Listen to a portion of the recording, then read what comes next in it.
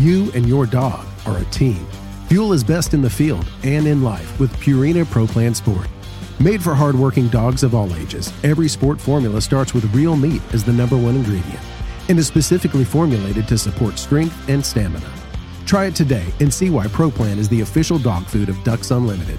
Learn more at ProPlansport.com.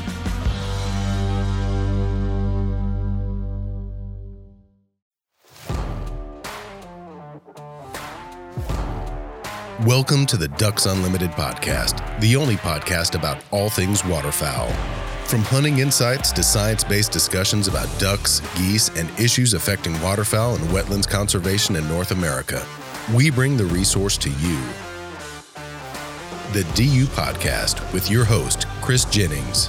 Guest again today is Mike Brasher, Ducks Unlimited's waterfowl scientist, and we were actually just talking off air, and Mike brought up some of the things that he did for his master's research, and I just was like, man, we got to record this. This is fascinating information. So, Mike, tell us a little bit about your research that you did, kind of your background. How you was your PhD? Is that correct? No, this was my master's. Master's, okay. Yeah. So, what was your master's research on? Well, so for starters, I have to kind of give a plug for my university at Mississippi State University. There you go. Where I got my bachelor's and my master's. And I went on to Ohio State to get my PhD. But with respect to my master's project, it was 1998, 1999. It was actually a really unique opportunity to learn something about a segment of waterfowl ecology that we hadn't studied very much before.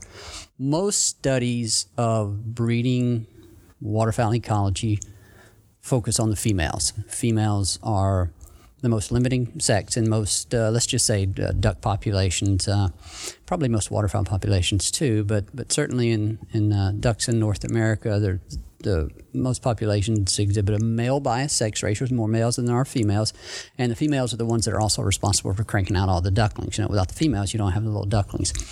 And so, rightly so, most studies of ecology had focused on the females, nesting success, nesting rate, re-nesting rate, etc.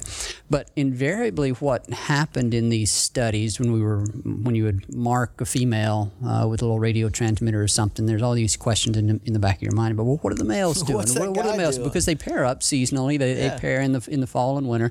The males follow the females back to the breeding grounds, and the male has certain roles there that we understand.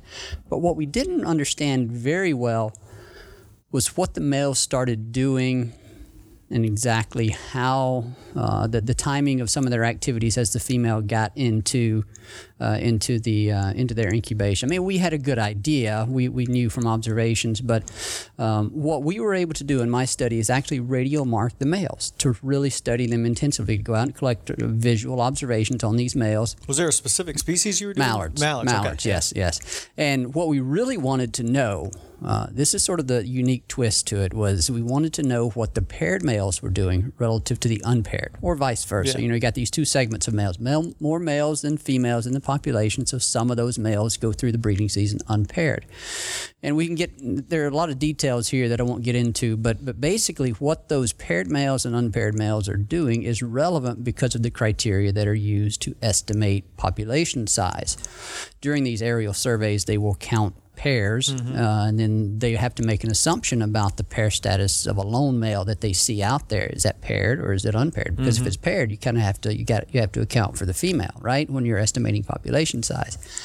So what my study was able to do is, by radio marking those males and following them around and collecting visual observations, I was able to compare the behaviors and social groupings of paired males to unpaired males, and that linked back to an evaluation of the breeding pair criteria used in the May BPOP survey.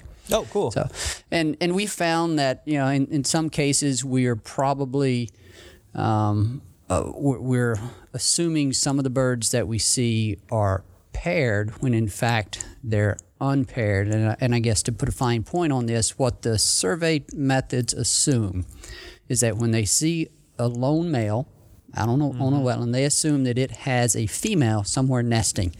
So all those lone males, they multiply by 2. Oh, yeah. And then they add those up. That gets your total population size.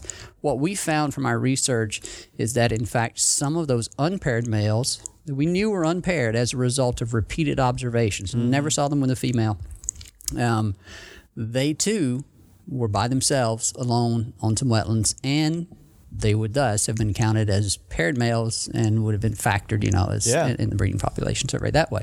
So it's kind of interesting, and we did some back of the envelope calculations. So you were visually watching these ducks? We were. That's right. We went out about every day and tried to put an eye on these birds, and we recorded if they were by itself, if it was with another male or two males or in groups of 5 or greater. And that's sort of the other part of the survey criteria is that when they see birds in groups, I believe it's 5 or greater, they assume those are unpaired males.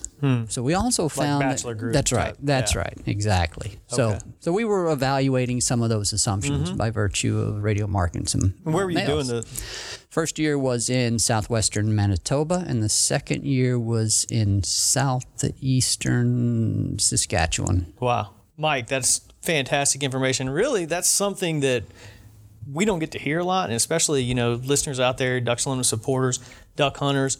A lot of times we don't get to hear about this cool research that a lot of our scientists do, and I really appreciate it. I just want to throw in, you did all this great. If you want to, we'll do the next podcast about my journalism degree from Indiana State. That'd be great. Yeah, I'd love to hear that. I'll make sure to bring my pillow. Thank you for listening to this episode of the DU Podcast. Be sure to rate, review, and subscribe to the show, and visit www.ducks.org/DU Podcast for resources based on today's topics, as well as access to more episodes. Opinions expressed by guests do not necessarily reflect those of Ducks Unlimited. Until next time, stay tuned to the ducks.